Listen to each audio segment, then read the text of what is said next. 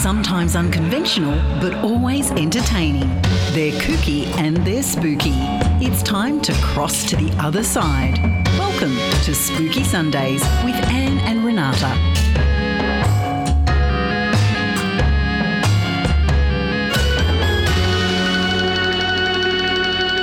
Good evening, spooksters and parastalkers, grand poobahs and the dark siders. You are with Anne and Renata on Newcastle Live Radio for Spooky Sundays.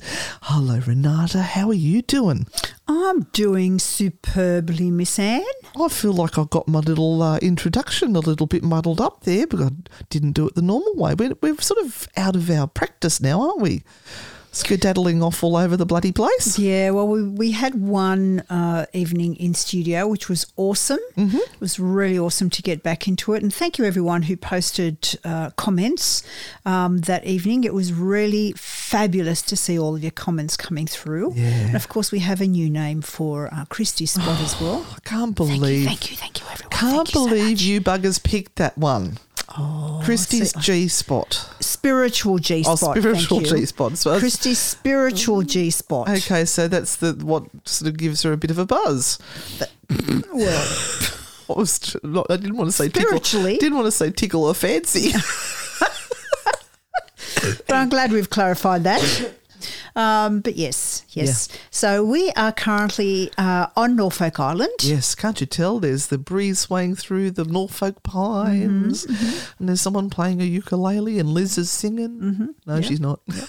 No, we're probably out. We'll be investigating, exploring somewhere. Oh, we could be at the duplex. We could be at the duplex. I do like the duplex. Scary as all hell. Oh, that's one of the few places in the world that's actually scared me.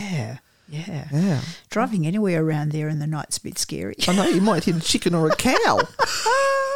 We love Norfolk Island. This is probably going to be my 5th visit or something weird like that. I did a bit of a count up the other day. This will be my 4th, and it's your 5th. Yep. Because she decided to travel without me before. I'm a repeat offender.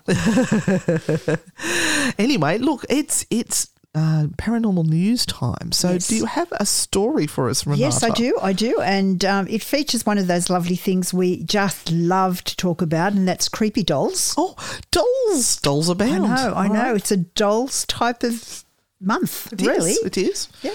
And this story actually comes from Texas. Texas has a horse house in it. But it's also really associated with one of the True Hauntings podcasts that is going to come up about creepy dolls. Oh. So, there's kind of, a bit of a mingling thing happening. Just remember, they can't see your fingers when you do that on radio, Renata. Okay, so creepy dolls keep washing up on shoreline as locals fear they could be haunted. Dolls are washing up? Yes. Wish they'd come and wash up at my house. Yeah, so scientists who regularly visit a Texas beach for research say they've found more than 30 dolls during their survey of the 40-mile coastline for turtles, marine mammals and endangered bird species. Creepy dolls keep washing up on the same beach, but no one knows where they come from. Scientists who regularly visit a Texas beach for research say they've been left spooked after finding dozens of dolls washed up, and these dolls are spooky as. I wonder if they've come from a certain island in Mexico. Possibly. That's weird. Yeah, I know. So when I came upon this story, I thought... wiped it off and apologised. Yeah, I did. I found so many connections. It has been a dull couple of weeks. It has. Because we did a doll story last week. Mm-hmm. And I will post up some of the photos of these spooky dolls that they're finding. And look, it's just really weird. And, of course, some of them are covered with seaweed and sand and they're limbless and, oh, God. A little bit of a sushi doll. Yes. So speaking to Miss McClatchy News, it's a fun news. McClatchy News, Mr. Tunnel. That's his name, Jace Tunnel, said, we're actually doing scientific work, but the dolls are a perk, he says. Oh, that's a rhyme. He's a poet and didn't know it. So they visit the beach twice a week and keep finding these dolls. The team combs the 40-mile stretch of shoreline to survey the coast for turtles, marine mammals and endangered birds. Tunnel, who is the director of the Mission Arkansas Reserve, says their Facebook page has gone viral since they began uploading photos of the dolls. Everyone loves a haunted doll. They do. Look, I reckon that's going to be our forte. We're going to create haunted dolls. Now, if anyone has a haunted doll that they would like to send to us, we do have a post office box. I'll get that for you while Renata's still talking. Yep. He said they found at least 30 dolls before he started sharing the team's findings online. He said every day is something new. Just when you think you found everything that could possibly wash up on shore, something else comes up. He added the creepiest are the ones that have lost all of their hair. The first one we had found was a sex doll. What? The head on. It's written here in my notes. Speaking of which, I did not make this up. We've got to remember to take our sex doll to Norfolk with us. Excuse me? For the tarot night. Oh, yes, the blow-up doll. It's a blow-up doll. You can go back to where it came from. The first one we found was a sex doll, the head of it. Oh, I posted a picture of it and I didn't realise what it was. We got a lot of followers on the page after that. Wonder what went viral. Bloody hell. Oh, in some of the pictures they have shared online, the dolls are just of a head, and in others it appears their limbs have been chewed off. Ew. Ooh. Astonishingly, the first doll, remember that's a sex doll, the head of it, was found in January 2021, and it was bought by a member of the public for £27. Somebody paid for it. Yep. I tell you, there's People will buy anything. Yep. We're going down this dark hole. I know we are. With Mr. Tunnel. The money they made from it was donated to a sea rescue program, as the team now hopes to sell the rest of their creepy doll collection as the reserve's annual fundraising auction. Great idea. Well, great idea, but all of a sudden there's going to be lots more dolls, isn't there? Because now they've got a reason to sell them off. Right. Mr. Tunnel said, there's a lot of nightmares out there. They could definitely be haunted. A recent two-year study by the UT Marine Science Institute found beaches along the Texas coastal bend get up to 10 times the amount of washed-up litter as beaches in other Gulf of Mexico states, Mississippi and Florida. I reckon those dolls are coming from that island. Yeah, I reckon they are too.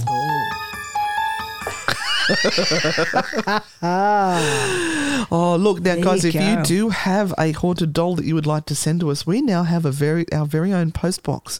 You can send it to PO Box 2285 Dangar, Dangar. It's like danger, but with an AR instead of an ER. 2309 New South Wales.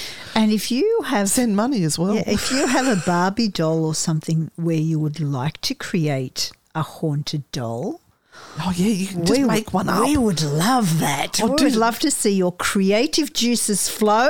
Yeah, we'll put it in the background of our set for when we do our live shows. Yep. And we can have dangling from ropes above us. Have a creepy doll collection that has been created by our listeners. Go for it, guys. Go for it. Use your best talents. And you're back on Spooky Sundays with your hosts, Anne and Renata, on Newcastle Live Radio. Did you enjoy that, guys? A bit of devil inside. I know the devil's... We've all got a little bit of a devil inside, don't we? My devil's raising its head at the moment, I tell you. And I think poor old Renata came in tonight with the devil firmly intact. I did. But I've got a story for you, but this one's going to involve a little bit of our travels as well. So this is a story about Merlin, right, the magician, and the Arthurian legends. Now, we tried to visit a couple of places with Arthurian legends, didn't we? Where'd we go, Renata? We went to Tintagel. We did. On a very windy day. Yeah. And unfortunately, Tintagel was closed. It seems to be the story of our life, doesn't it? There's one of our Tasmania adventures coming up soon where you'll be able to see just how prevalent this is in our life. Is it due to the fact that we don't plan terribly well and we don't look these things up? And how can you know it's going to be a windy day? No, that's true. So we can't blame that on us. True. We went there in good faith. Yes. And look, Tintagel has had this massive staircases. It's a little bit like snakes and ladders when you look at it. Yes. And you go down and you go up and you go down and you go up. And over the years, those staircases have become just a little bit more difficult. Yes, and they're definitely not for size 11 feet and unfit people. They have done a wonderful thing and created this bridge where you can actually get to Tintagel so much more quickly and easily. Mm-hmm. But the problem is it sways a little when it's windy. And it moves. The day we were there, hoping to get on this bridge because I so wanted to go across on this bridge. Yeah, it's my second time there and I've never got to the actual castle part. Yeah. It was closed. Dang it. We'll have to go back again. Yeah. Simple as that. We stayed at a nice pub there though. We did. The locals really liked the fact that there were some ghost hunters there and they were telling us all these places to go and we're like, oh my God, our timetable is so jam-packed as it is. We cannot add any more. But this is to do with holy holes and maybe not the sacred bushes, but there is a lot of holy wells in Britain. And since we've gone on the trip, we bought a lot of books back. And this is from one of the books that I bought by Peter Howe, Supernatural Britain, a guide to Britain's most haunted places. So I bought that while we're over there and we're going to do some research for our next trip and find some really cool places to go to. But this one is a story about Alderley Edge, Cheshire. That's where it's from. And it's called The Wizard of Edge. So apparently there is a story of a farmer travelling 300 years ago from Moberly to Macclesfield where he intended to sell a white mare at the market. On the Edge, so I think Edge is sort of like the name of the town. Yep. He was approached by a wizard who offered to buy the horse from him, but the farmer thought it would fetch a better price if he got it to market in Macclesfield. So he turned him down. He continued his journey, but discovered he was unable to sell it at market. Ooh, has the wizard done something? So he turned around and came back and once more was approached by the wizard. I feel like I need this. Hang on. I need to find some more. Oh, you know what? He was approached by the wizard. That's better. That's better. Now I've lost my place completely. I got too excited about it all. He offered to buy the mare again. The stranger led him through the woods towards the rock face. Now, you'd think if you're going to say, I want to buy the mare, you go, yeah, sure. Here's your money. Off you go. Transaction done. But no, he had to follow him through the woods towards a rock face. And when he touched it, the rock was transformed into a pair of iron gates.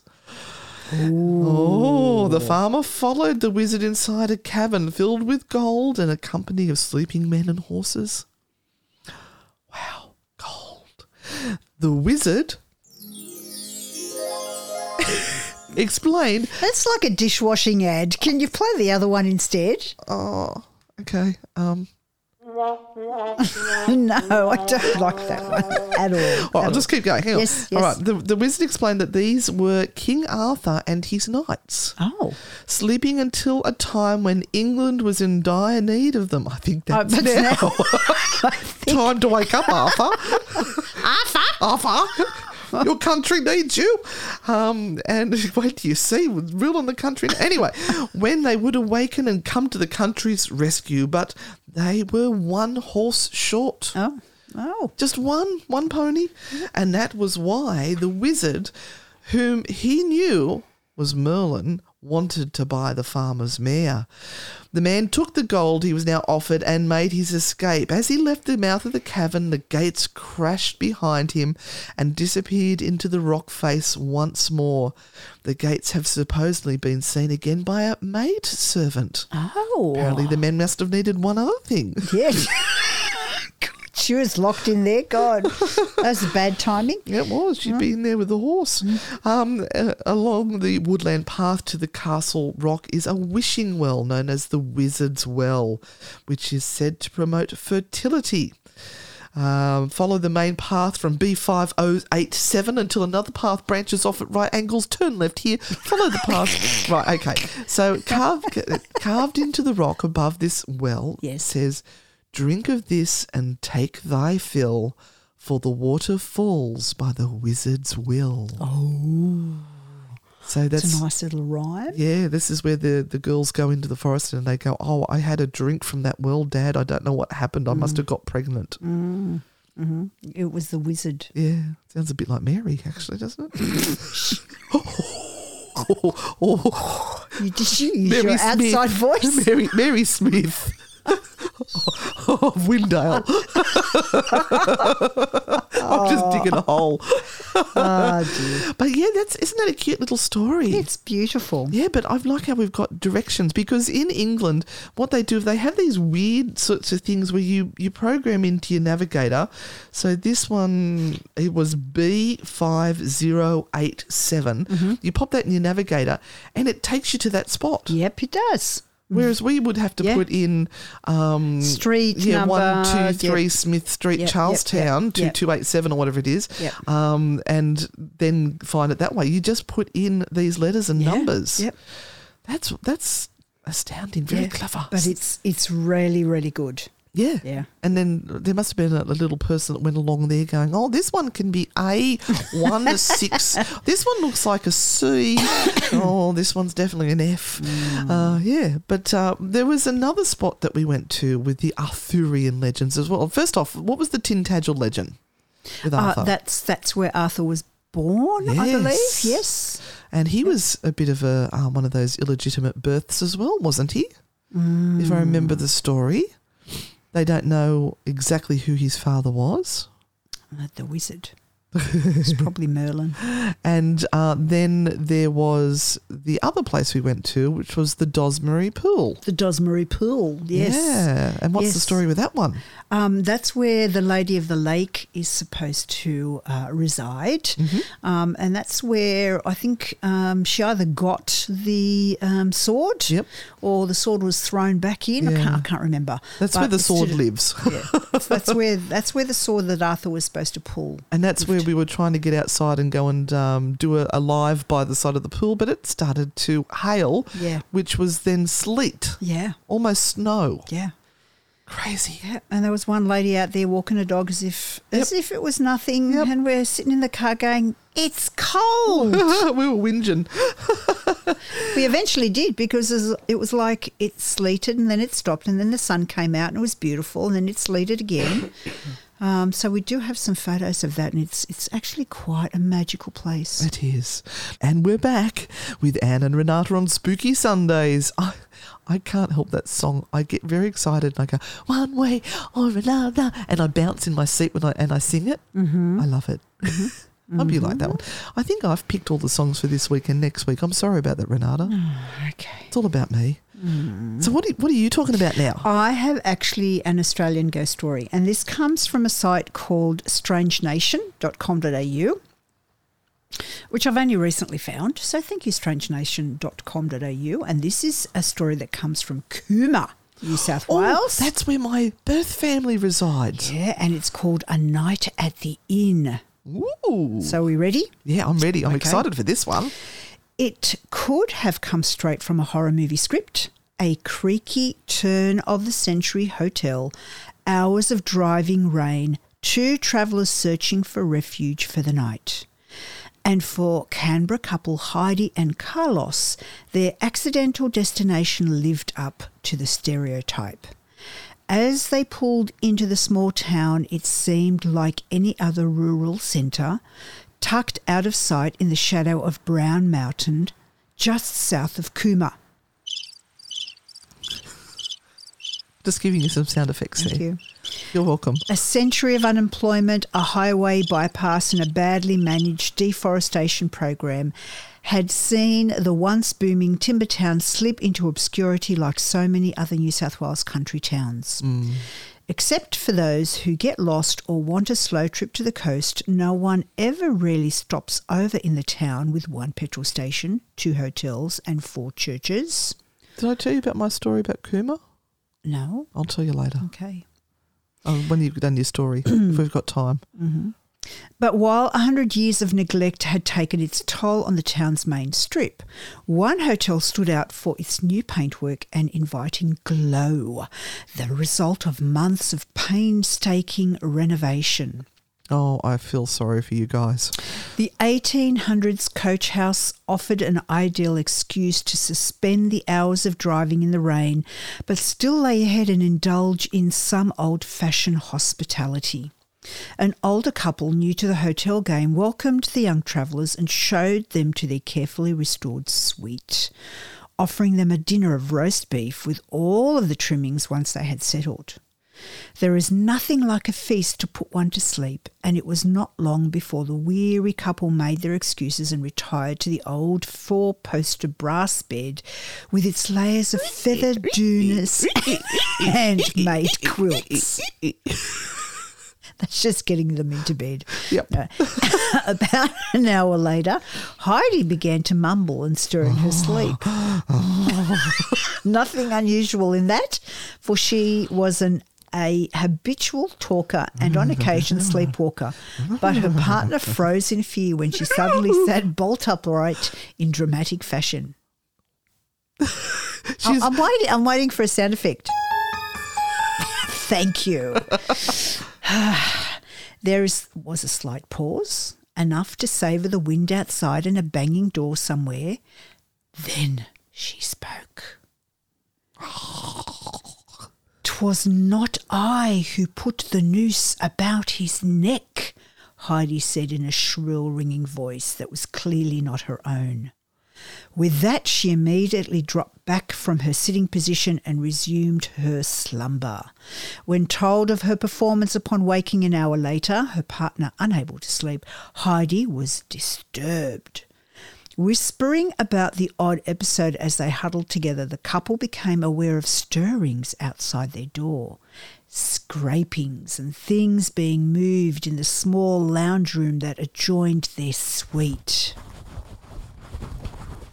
It's the best I've got at the moment. Next door were renovations still taking place, and they could make out footsteps where there could be none. That's renovations next door. Okay. They knew from an earlier glance that the door and the floors themselves were incomplete, and tools lay scattered in the darkness in anticipation of the next day's work. The owners had retired earlier to their own quarters in the nearby cottage. Enough! My calling, I should have been a Foley artist. The next morning, the couple discussed the previous night's activities, and on overhearing part of the conversation, their hostess interrupted. Did you see the ghost? She said inquisitively. She went on to offer an explanation. Last century, the man of the house had murdered his wife in a fit of rage by throwing her down the stairs. He later hung for the crime, so they supposed. The couple were buried in the Pioneer Cemetery several kilometres down the road. In a quiet, matter-of-fact way, she explained that the ghostly residents quite often visited guests as well as the residents, making noise and appearing from time to time in addition to the regular jangling of kettles and pans in the kitchen. Maids are forced to walk up the creaky sideways. Sorry. Teethy and Renata, get it happening. Maids are forced to walk up the creaky stairways sideways with both hands gripping to the left-hand rail in account of invisible hands that would try to push them in the small of the back. I reckon I was killed on a staircase in a past life. I'm terrified of walking downstairs.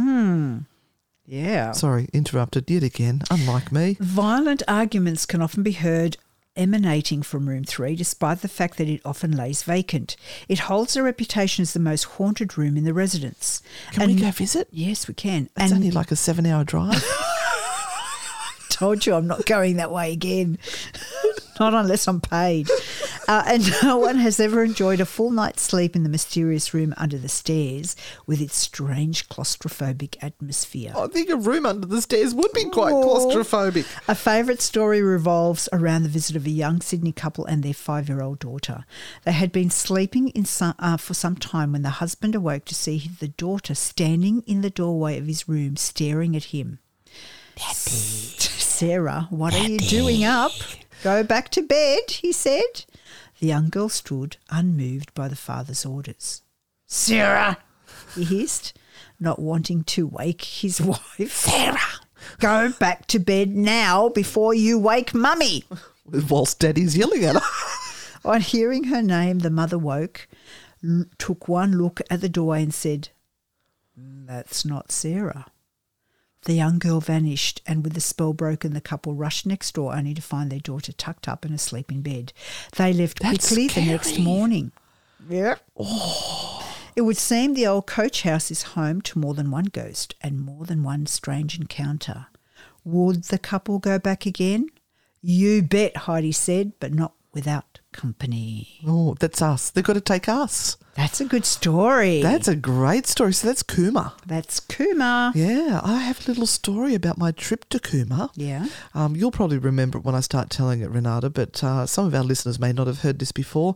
This is going back a few years. My husband was working away in China, and we had a family holiday booked to go skiing for, I think, 5 days or something like that. Anyway, Roman got stuck in China and couldn't get back. So my dear friend Andrew stepped in and he said he'll be my humper until my husband comes back. Now, humper stands for husband until marital partner arrives. Oh, okay. Right, so he called himself Humper. He's hilarious. So he came with us, and we were driving up into the snowy mountains, and we stopped at Cooma to go and have a little bit of a break, get some food, go to the toilet, and they've got a lovely park there with some facilities, some bathrooms. So Andrew's gone running off to go to the bathroom, and he came back really quickly. And I went, geez, that was a quick one. And he went, no, I walked into the stall and there was this creepy man standing in a corner sort of trying to hide his face. And I've gone into the stall to do a wee because I didn't want to wee in front of him. And there was these videos, these DVDs all across the top of the cisterns on the toilet. And it was like a video easy for porn. There's all these porn videos. Somebody had set up shop in the men's toilet in Cooma with a library of porn for sale. So as Andrew quickly escaped out of the toilet, the guy's like, "Hey, would you want anything?" "Oh, no, I'm good, thank you," and bolted. Oh, my goodness. So there we go. Cooma public toilets, everyone. This was quite some time ago, yes. But what a story. All right, we're going to head off to a song. It is time. Now, if I've got my music lined up right, we're going to another bit of a devilish song tonight, but we're going back a little bit further. We're going to Devil Woman, Cliff Richard. Oh, one of my favourites. Spooky Sundays with Anne and Renata, only on Newcastle Live Radio. And we're back on Supernatural Sundays with Anne and Renata. How about Spooky Sundays? Supernatural, did I say? Supernatural. Oh, geez. I need another coffee. Can you pop out and make me one? Sure. What show are we on again? Spooky Sundays. Oh, man. Yes. See, us old girls, we're working our little freckles off, aren't we? We are. Are you loving it? Love it because, look. There was a pause there. Yes. Look, what do they say about the devil's play tools? I don't know. We've had so many songs about devils tonight. Anything's possible. Something about... Take my bat and ball and go home. No, it's not that one. Oh, idle hands. Idle hands are the devil's play tools. Yeah, no, I think the devil's already got hold of me anyway. I think I'm the one that's maybe his tool. I'm his instrument. No, he doesn't have permission for that. Anyway, I'm rattling on. Mm-hmm. Would you like to hear about a beastie? Yes. There's this. I do love these books. This is from the 14 Times, and then I looked it up and found that this is a story that's going around at the moment, and it's 2022. So it's fresh. Okay. Yeah? Hit me. All right. We're going to be talking about the Goatman. The Goatman. Oh, definitely not human.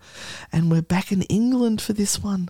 England, where is all the good stuff. Look, I have to say, when we were driving through those roads when it was foggy, you could quite conceivably believe that there would be creatures out there that are not of this world. Absolutely. Because it's quite freaky. Anyway, this one, apparently this is the witnesses. What they did is they spotted this thing, and the first thing they did is got on the internet when they went home onto Mum's Net and asked all the mums, what is this creature? Why would you go to Mum's Net? That's weird. Anyway, let me tell you a little bit about it. So this is somebody who's driving along the roads in England in Northamptonshire at night time, and she spotted something they spotted something strange in the headlights. So they've got onto Mum's Net, and she goes by the name of Galloping High Road. Oh, okay. Yeah, Galloping High Road, and said, what did we see last night? They went on to describe driving along a road in rural Northamptonshire around 2 a.m. Oh, we know that's the witching hour, isn't it? Yep. Or is it 3 a.m.? Oh, no, they make it up anyway, so it doesn't exist. The previous night, when something crossed the road in front of them, illuminated by their full beam, which we'd call your high beam, by their headlights for about 3 seconds. Now, 3 seconds is actually quite a long time. They described it as being about the height of a person, maybe about 6 feet or so. But they had short, powerful legs and hips, which seemed to move in a circular, fluid fashion. So you imagine, I'm imagining those little wind-up toys where the legs go round and round and round and round. So this is quite a different description to anything that anyone's described before. They said it was not a deer because it stood on 2 legs. Not sounding familiar at all. Anyway, the witness went on to describe the location as being an area with rolling fields and woodland, as many places are in the beautiful England, and the nearest buildings being at least a mile away. The next day they returned to the site and were able to give a better description, saying that whatever it was moved into a wide, bowl-shaped field dropping down into a stream, giving more... They sort of gave a very precise location. I won't go into that, but it was very near the village of Staverton, which was... residently named village of Shuckburgh. What? Close to the residently named village. Oh, I don't know what they're going on about there. They're rabbiting on as am I. You're right. Yeah, no, I think I might be having some sort of fit. Conniption. I'm not quite myself today. Or be somebody else. Who can I be? I might be Kylie Minogue. Everybody's doing it. But no, I put that song on last week. All right, I'm really off with the fairies today. I said the fairy word. Oh, no. Okay. No, we're good with fairies. Remember, we're good with fairies now. We've bought an offering for the fairies. Yeah. We've bought a little fairy from, where did we buy her from? Galway. A little fairy in a jar. Yes. I have to say... That's not going to be good. A fairy. I am concerned that we've trapped a fairy from Ireland and brought it to Australia as a prisoner. It's going to be bad. It's going to be a bad thing. We didn't think that through, did we? Oh, I'm sorry, fairies. Please don't stuff up our feeds here. Oh. All right, so hey, I'm going to get back onto this with the mum set and the Galloping High Road. Now, they said that it was definitely not human, more of a mix of goat and deer, but people came up with some good suggestions on Mum's Net. Yes. Some said it could be a bear, but somebody said it could be a wallaby. Just stop and think for a second. A wallaby. Where do wallabies come from? Australia. There you go. So they said it's not a goatman, not a slender man or a Sasquatch, because those things don't exist. No. According to these people. No. It was dark brown in colour, but it's hard to tell because the colour was washed out in the high beam. They described it as a thin bear with droopy shoulders but wide at the hips. Sounds like me. But obviously not a bear in the UK. The closest they can describe it is as a large man goat on hind legs but really stocky ones. Obviously not that though. Gigantic hair is not far off, but a 6-foot one.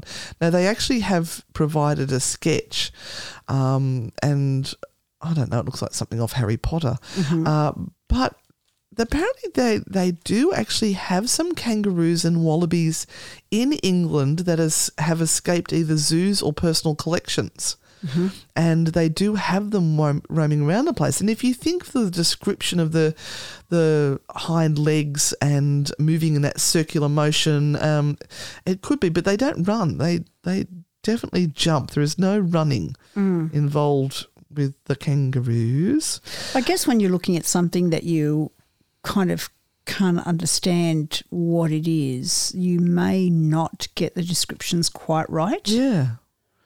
Yeah, so apparently in June 1986 there was another encounter in Norfolk, not Norfolk Island where we are at the moment, where a witness saw a large, long-haired creature with a light grey shaggy coat walking on 4 legs. That sounds like a dog. On a return journey, the same witness saw the beast rise up on its hind legs like a human, albeit a very hairy human, around 8 feet tall. So, I mean, kangaroos can drop down with their shorter front legs on the ground while they're foraging and then stand up erect. And they can be huge, very imposing and tall. I remember poor old Dave Schrader, we went to the zoo at...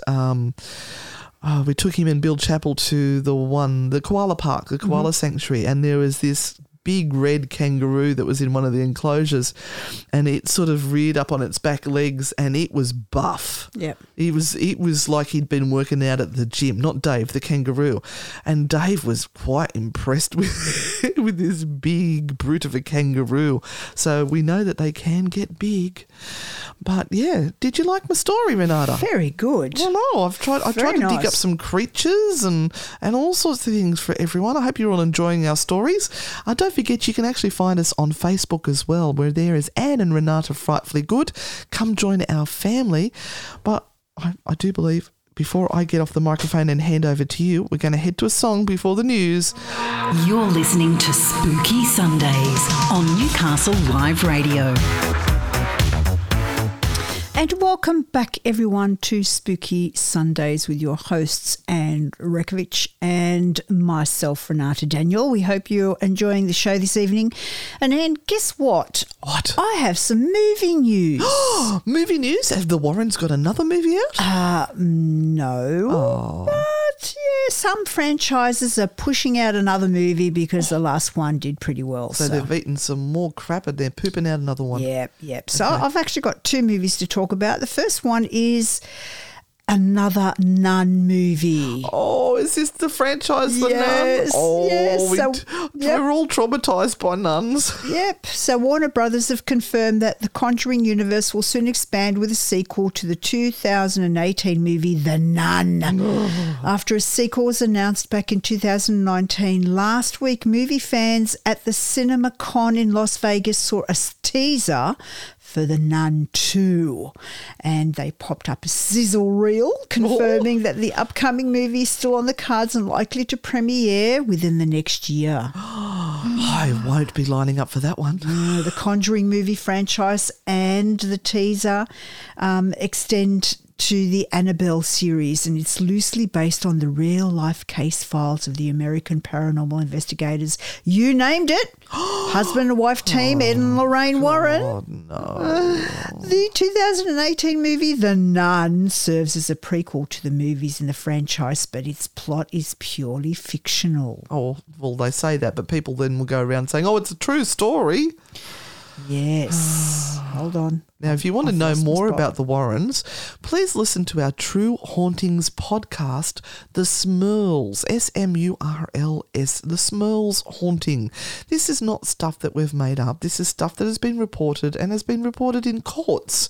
We're not going to say anything more on that. We want you guys to go and bring our numbers up on our True Hauntings podcast. Go check it out and don't believe everything that Hollywood serves you up. Right, so set in 1952, more than a decade before the original Conjuring movie, the year that the Warrens founded the New England Society for Psychic Research. Hold on. Oh, no, don't tell me it did it again. It's the fairies. No? No. Oh, she's just got to get her radio voice on. So the nun followed Father Burke, a Roman Catholic priest. A Roman Catholic Burke. Yes. And a nun named Sister Irene. Oh, it wasn't Sister Mary. Was it Sister Mary Joseph? Who was sent to the Abbey of St. Carter in Romania. Yeah, good things happen in Romania. We've been there. To investigate reports that the two nuns living there have been attacked by a supernatural force. They slowly discover that the evil force behind the incident is a demonic nun. Oh, this is going to be good. Although not technically based on a true story. Fancy that. Not technically. What do they mean by not technically? Not technically based on a true story like other movies in the franchise. What? The idea of a ghostly nun comes from the Warrens' investigation of Borley Church during a trip to England. Hang on, Borley Rectory? Is that the Borley that we did the True Hauntings podcast on? This is the church next to the rectory. Yeah, right. A phantom nun was said to have haunted the grounds of the famous rectory located close to the church. The rectory was destroyed by fire and demolished in 1944, but it's since been said that the nun continues to haunt the church next door. Yeah. Remember, the church is closed. You have to actually ask for the And the keys locals to have all taken the signs to Borley down so people can't find it because they're sick of people coming and have a look. That's right. So back in 2018, the nun took a massive $365 million at the box office. We're in the wrong job, Renata. Driven by Valak, the demonic nun played by Bonnie Aarons. It's not yet known if Bonnie will return for the sequel, as no cast details have yet been announced. Oh, it's good money if you get a sequel because they really like to try and keep the same person, and so you can ask for a bit more meat on the check. Mm-hmm. Not that I've ever had that experience, but yeah, I've been told. But also, I have another story about a movie that's coming out. And Nadia's so full of information. So following the success, thank you, Higgy Pop. Following the success of Ghostbusters Afterlife, Sony Pictures have announced that they are planning a new movie in the Supernatural franchise. Oh, I loved Afterlife. There were so many nods to the original Ghostbusters in there. I thoroughly enjoyed it. Yes. Hold on. Come on. I've lost my page again. Remember, this is live radio, Renata. We can't. I'll keep filling. Okay. We don't even know if Jason Reitman will take on directing duties again, as he did in the 2021 film, which took $44 million in its domestic box office debut, while its earnings are comparable to Paul Feig's all-female reboot. Afterlife won back the hearts of fans. Yep. So it really didn't do that well. Oh, really? No, $44 million. Oh, I don't know. I wouldn't be sad about that. So it depends how much it costs to make it. Yeah, Kerry Coon starred in the 2021 movie as a single mother who moves into her recently deceased father's rural home with her two children, Phoebe and Trevor. Yeah, so that's the plot of the Afterlife, yeah. So while adapting to life in Somerville, the kids go on a journey to uncover the lost legacy of their grandfather, original Ghostbuster Egon Spengler. Yeah. I love how they've got so many of the original characters back in this one. Yeah. And, of course, Spengler is the one who has died of the original Ghostbusters. So they covered that quite nicely, I felt. So the movie, which also starred Paul Rudd in the role of the local school teacher, saw the new generation of Ghostbusters battle a series of paranormal events that seemed to be emanating from an old mine in a small town. Although the movie revolved around Phoebe, Trevor and their classmate known as podcast, there were some iconic blasts from the past to the form of Bill Murray, Ernie Hudson, Sigourney. Oh, good God, Renata. Sigourney Weaver. Jeez. And Annie Potts. And an emotional tribute to the legendary late Harold Ramis. Yeah. Oh. The Ghostbusters Afterlife left plenty of room for a sequel. The movie ended with a post-credits sequence featuring Ernie's character, now a successful businessman who's been paying the rent of the Ghostbusters' former firehouse HQ, but more importantly, keeping check on the ecto-containment unit. By the way, everyone, spoilers. Too late now. No, that's okay. I only just watched it a couple of weeks ago. That's all right. Yeah. So we've got 2 big movies coming out. Oh, I know which one I'm going to. You can expect over the next year. You've got another Ghostbusters coming out, and you have The Nun. Yeah, no. What did you think of Afterlife? I loved it. You loved it? Yeah, it was nice and fun. I've had a lot of people say that they hated it, and I think they were trying to take it all too seriously. Yeah, and look, so traditionalist that, you know, the only way you can do it is, and you can't do it because one of the characters is now passed, is to stay true to the original. Yeah. And you can't recreate that anymore. I reckon they've done a really good job of it. Everyone poo-pooed the females when the female Ghostbusters were out, and it was very corny. They could have done a little bit better with the storyline. I do agree. Yeah. But I didn't mind the females going up there and giving it a crack. I'm happy to have any of the Ghostbusters franchise keep wandering around. Look, we need to head off to a song, Renata. Spooky Sundays may have sent the spirits your way, but remember, consult a human professional before making that life-changing decision. Welcome back, ladies and gentlemen, to Spooky Sundays. Oh, you got the right name. With your hosts, Anne Rekovich and Renata Daniel. And Anne, I believe you have a bit of a story. I do, but you know, we are very light-hearted in what we do, and we like to have a laugh, but there are some things that we take very seriously. Now, on our recent trip to Ireland, we met up with one of our friends, Danielle, one of the Grand Poobahs, one of our Patreons, and also just a great friend. And she had sort of given us some suggestions of places we could go and visit. And while we were plotting and planning one evening over a cider or what's the other thing that they drink there? The beer? Guinness. I had one taste of that, and I went, no, that's. Yeah, no, you can carve that. So she mentioned something called Toom, Tuam, Toom. And she said she wasn't sure whether she really wanted to go visit there or not because she was worried it might disturb her too much. Well, of course, that piqued our interest, didn't it? So we asked her to tell us what it was all about. And apparently it is one of Ireland's most embarrassing secrets that has come to the surface. And in Toom there was a unwed mother and baby home.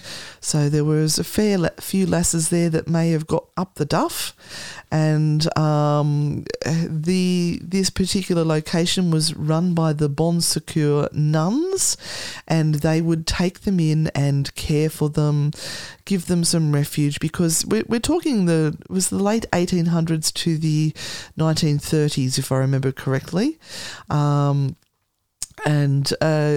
they, in those times, if a woman became pregnant and they were not married in what was the very heavily Catholic Ireland then, would treat you quite differently, wouldn't they? Yeah, it was absolutely your fault, and it didn't matter whether you were raped or you weren't aware because you may have been, under the weather at the time and somebody's had their way with you, or whether you just made a mistake or whatever it was, that you were just the scum of the earth. But what was lower than that, lower than the act you had created was the baby you had created. They were considered to be abomination in God's eyes, these poor little kiddies. Yep. So she had said to us that this particular home in Toom, they seem to have missing children. Well, it was where women who found themselves in this position could reach out, and the thing was that the place advertised itself as somewhere that would look after mother and baby until baby was born, and then get them on their feet, and give them a home, sort of a home to help and assist them. Because I mean, sex education wasn't something talked about either in those days, and so a lot of these women would have no idea what to do with a child. So having someone there with a loving heart that was going to, tell them, well, now you have to feed your baby like this, and this is what you do with nappies and all of this sort of stuff. It was really somewhere where women believed that they would find a sanctuary. Yeah, because they were disowned by their families quite often, and nobody wanted to have anything to do with them.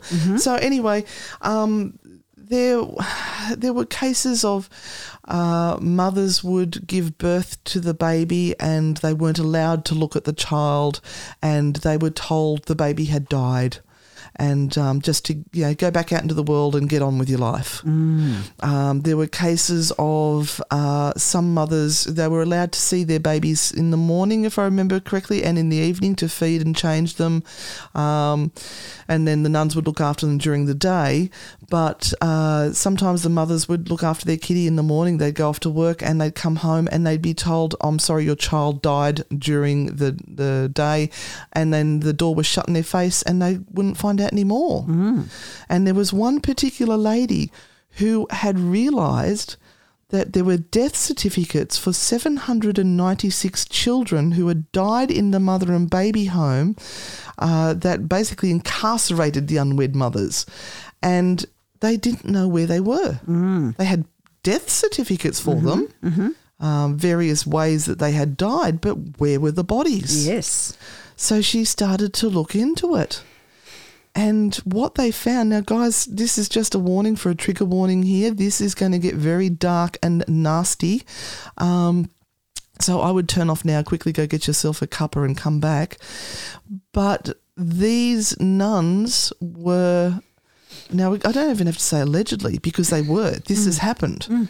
They were either stealing the babies and selling them to wealthy adoptees in other countries.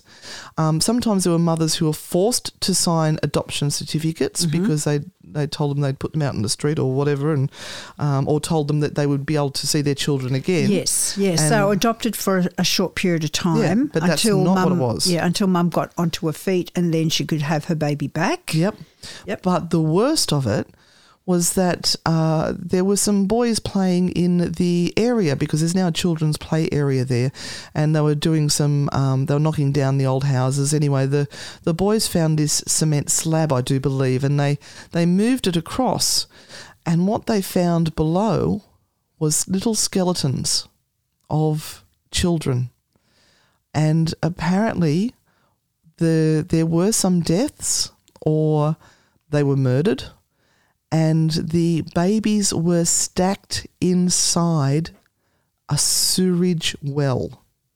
Not even a well, it was sewage. And they quickly, of course, called in the police, and they went and had a look at it, and nobody wanted to know about it. Nobody wanted to know, how did these little skeletons get down there? And they had a forensic team come in to determine. Now, I saw it on, there is a TV show called Missing Children. Now, the reason why I'm bringing this up is that we are paranormal investigators. We are ghost hunters, and we went to this location, but we do not investigate because it's not appropriate. There are still families out there who are hurting from this national tragedy. And it didn't happen just in Toom, it happened all over Ireland, but in also other countries where unwed mothers weren't allowed to bring these abominations into the world. And I am one of those abominations. I was from an unwed mother. It explains a lot about me. But there we saw... Oh, see, we've got spooky sound effects. Well done. Thanks, Renata. Just dig around and find that fun. I'm building up to a climatic moment here and you've got spooky sounds. I'm saying it's not appropriate to have spooky sounds. So, these sewers were like, I'd say about 60 centimetres long and about 20 centimetres wide. And the forensic team sort of got some equipment and dug down into there and they pulled up some of the bones and it did show that it was human remains of children. Now, they've made a little area at Tomb, which is very hard to find, to honour these babies and the missing children that were taken from these parents. And some of these people have only just found out the last couple of decades that their babies, their children, are still alive somewhere, or that they had been murdered. And it's just, I came out of that so angry. I just wanted to, I don't want my emotions to let me to run amok, because I did go to a Catholic school and I've got a lot of angst towards that as it is. But in the name of God, these children were murdered. And that is just so wrong. But what makes it even worse is that to this day, these babies are still there. They haven't removed the bodies because the Bon Secours nuns don't want to know about it. They've got a multi-million-dollar successful industry still running, and the only thing that they said was the nuns there weren't acting on their Christian duties at the time. Ugh. Anyway, if you want to know more about this particular story, it's Tomb, Tuam, and you can look it up. On the internet, there is a show called The Missing Children. But to honour them now, we're going to go to a song, Hallelujah, Hallelujah, by Katie Lang. Spooky Sundays with Anne and Renata, only on Newcastle Live Radio. And welcome back, everyone. And you are listening to Spooky Sundays with Anne Rekovich and Renata Daniel. And we have in the studio our fabulous fairy. Did you mention the F word? I was going to say, you said the F word. I did. It's Miss Christie from Spells and Spirits. And we're going to have to work out how to bring that into the studio. Yeah. Well, I'll talk to Bonnie and say, Bonnie, we need that on tap. Yeah. Yep. I'm not going to get out of bed for anything less. No, I agree. It seats you down to the ground. Okay, what is the topic? Well, I'm hoping we're finishing off what we started last week. Oh, yes, we're of on to course. part 2. The Yes, chakra. yes, we were talking about the heart chakra. Yes. Do you want to just touch lightly on the heart chakra before okay, we hold go on. further up? Not on yours. Oh, just generally. Not too hard. Okay, so last week we went through the bottom 3 physical chakras, so the root chakra, sacral and solar plexus, and we touched briefly on the heart chakra, which is the link between the bottom 3 chakras and the top 3 chakras. So the heart chakra is all about our love, compassion, kindness, our love for ourselves, our love for others, and feeling connected in this world. And that's actually blocked by grief or sadness, and unsuppressed grief and sadness does turn into anger, so blocked by anger as well. And there is actually a medical condition called broken heart syndrome with people who are holding all that in so tight that they actually cause themselves to break their heart, literally.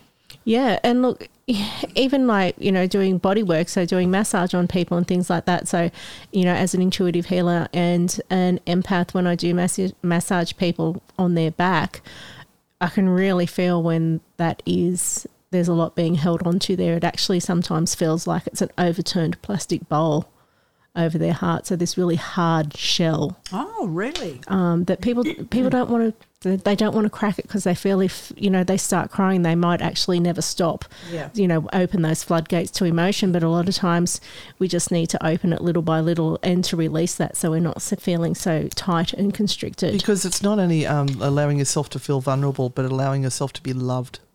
And that's a hard thing. It is. And that starts with self-love. And that's the hardest love as well that a lot of people don't get to or can't get to. And that's linked to the solar plexus. Some people are very good at self-love.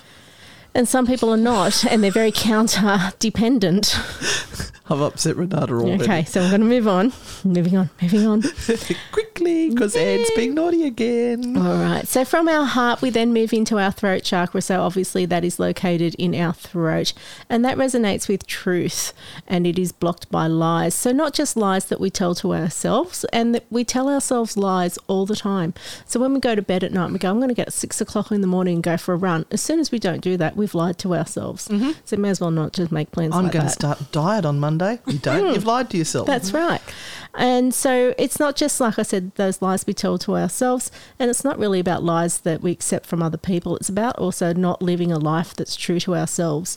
So not, we might be passionate about, I don't know. Nuts. We could be passionate about nuts, and you know what? I could be growing nuts. And that's all I want to do. But you know what? I'm just going to work my 9-to-5 job like my family expects me to do. Yep. Or things like, this is something that we probably do, is that we think there's far too much plastic in the world and it's all dreadful, the plastic, but we go to the stores and we happily take plastic straws or plastic plates and we don't do anything about it. That's right. So, I was only thinking about this today, actually, because I use disposable wooden toothbrushes, and I just think about the landfill. Actually, I was looking at case numbers and how many home tests that were done, and I think about all of that plastic waste from all of those, let's save the straws but create this amount of plastic for something else. So, I guess if that was, if you're really passionate about not using plastic, then that would be one thing that, you'd have to work around. And also it's about setting healthy boundaries for yourself as well. So what is acceptable for you and what lines that I guess you wouldn't allow to be crossed. So a good crystal for the throat chakra is blue calcite. So it's a beautiful sort of sky blue colour, which is really good for that. I always think about like a nice, cool, clearing breath in through your throat to help clear that chakra. The next one is the third eye chakra. So that's located in the middle of your forehead, or just sort of like between your eyebrows. And that's resonates with insight and clarity. And so it's actually blocked by illusion. So when we say illusion, it's like illusions about yourself or the illusion that we actually are all separate, because we are all connected. So energetically, we are connected physically, but also in a spiritual way as well. So understanding that you are never alone, that we are all one. So, a lot of people, I guess, even through this whole lockdown period, have felt really isolated and alone, but knowing that we're not. Everyone is isolated and alone. In that way, we're all together. But in a spiritual sense, we are all connected, so we should never have those feelings of loneliness. So a really good crystal for our third eye. So I'm not going to talk about opening our third eye and astral projecting and all of those things. Do another topic day on that one. Yeah. So it is actually labradorite. So a really good crystal. Oh, yes, we talked about that a few weeks back. Yeah, just sort of... You can't see it, but I've got wearing one at the moment. I was trying to stick it on my third eye. And lastly, we have our crown chakra. So that's located on the top of our head, and that is our spiritual connection. And it is blocked by earthly attachment and addiction. So not just substance addiction like alcohols and drugs. We can be addicted to carbs. Oh, God. But addicted to food. We could be addicted to people. We can be addicted to things. We can be addicted to emotions drama. And feelings. Some people are addicted to drama. And they've got to have it. Yeah, and one thing I realised I was addicted to there at one stage was being a martyr. Mm-hmm. That, I have to do so much for everyone, and I don't. I just like to let everyone know. Yeah. So I've got rid of that. Good.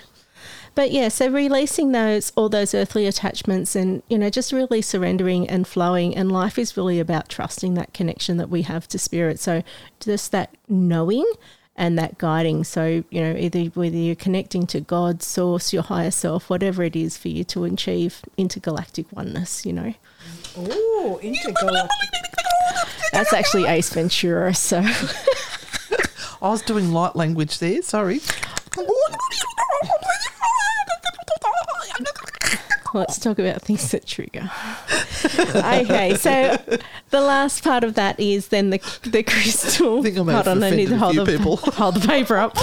is the crystal for your crown chakra is amethyst. So that beautiful purple light. So, you can just imagine that stream of light coming from the top of your head, connecting up through the universe to your higher self. Plug in.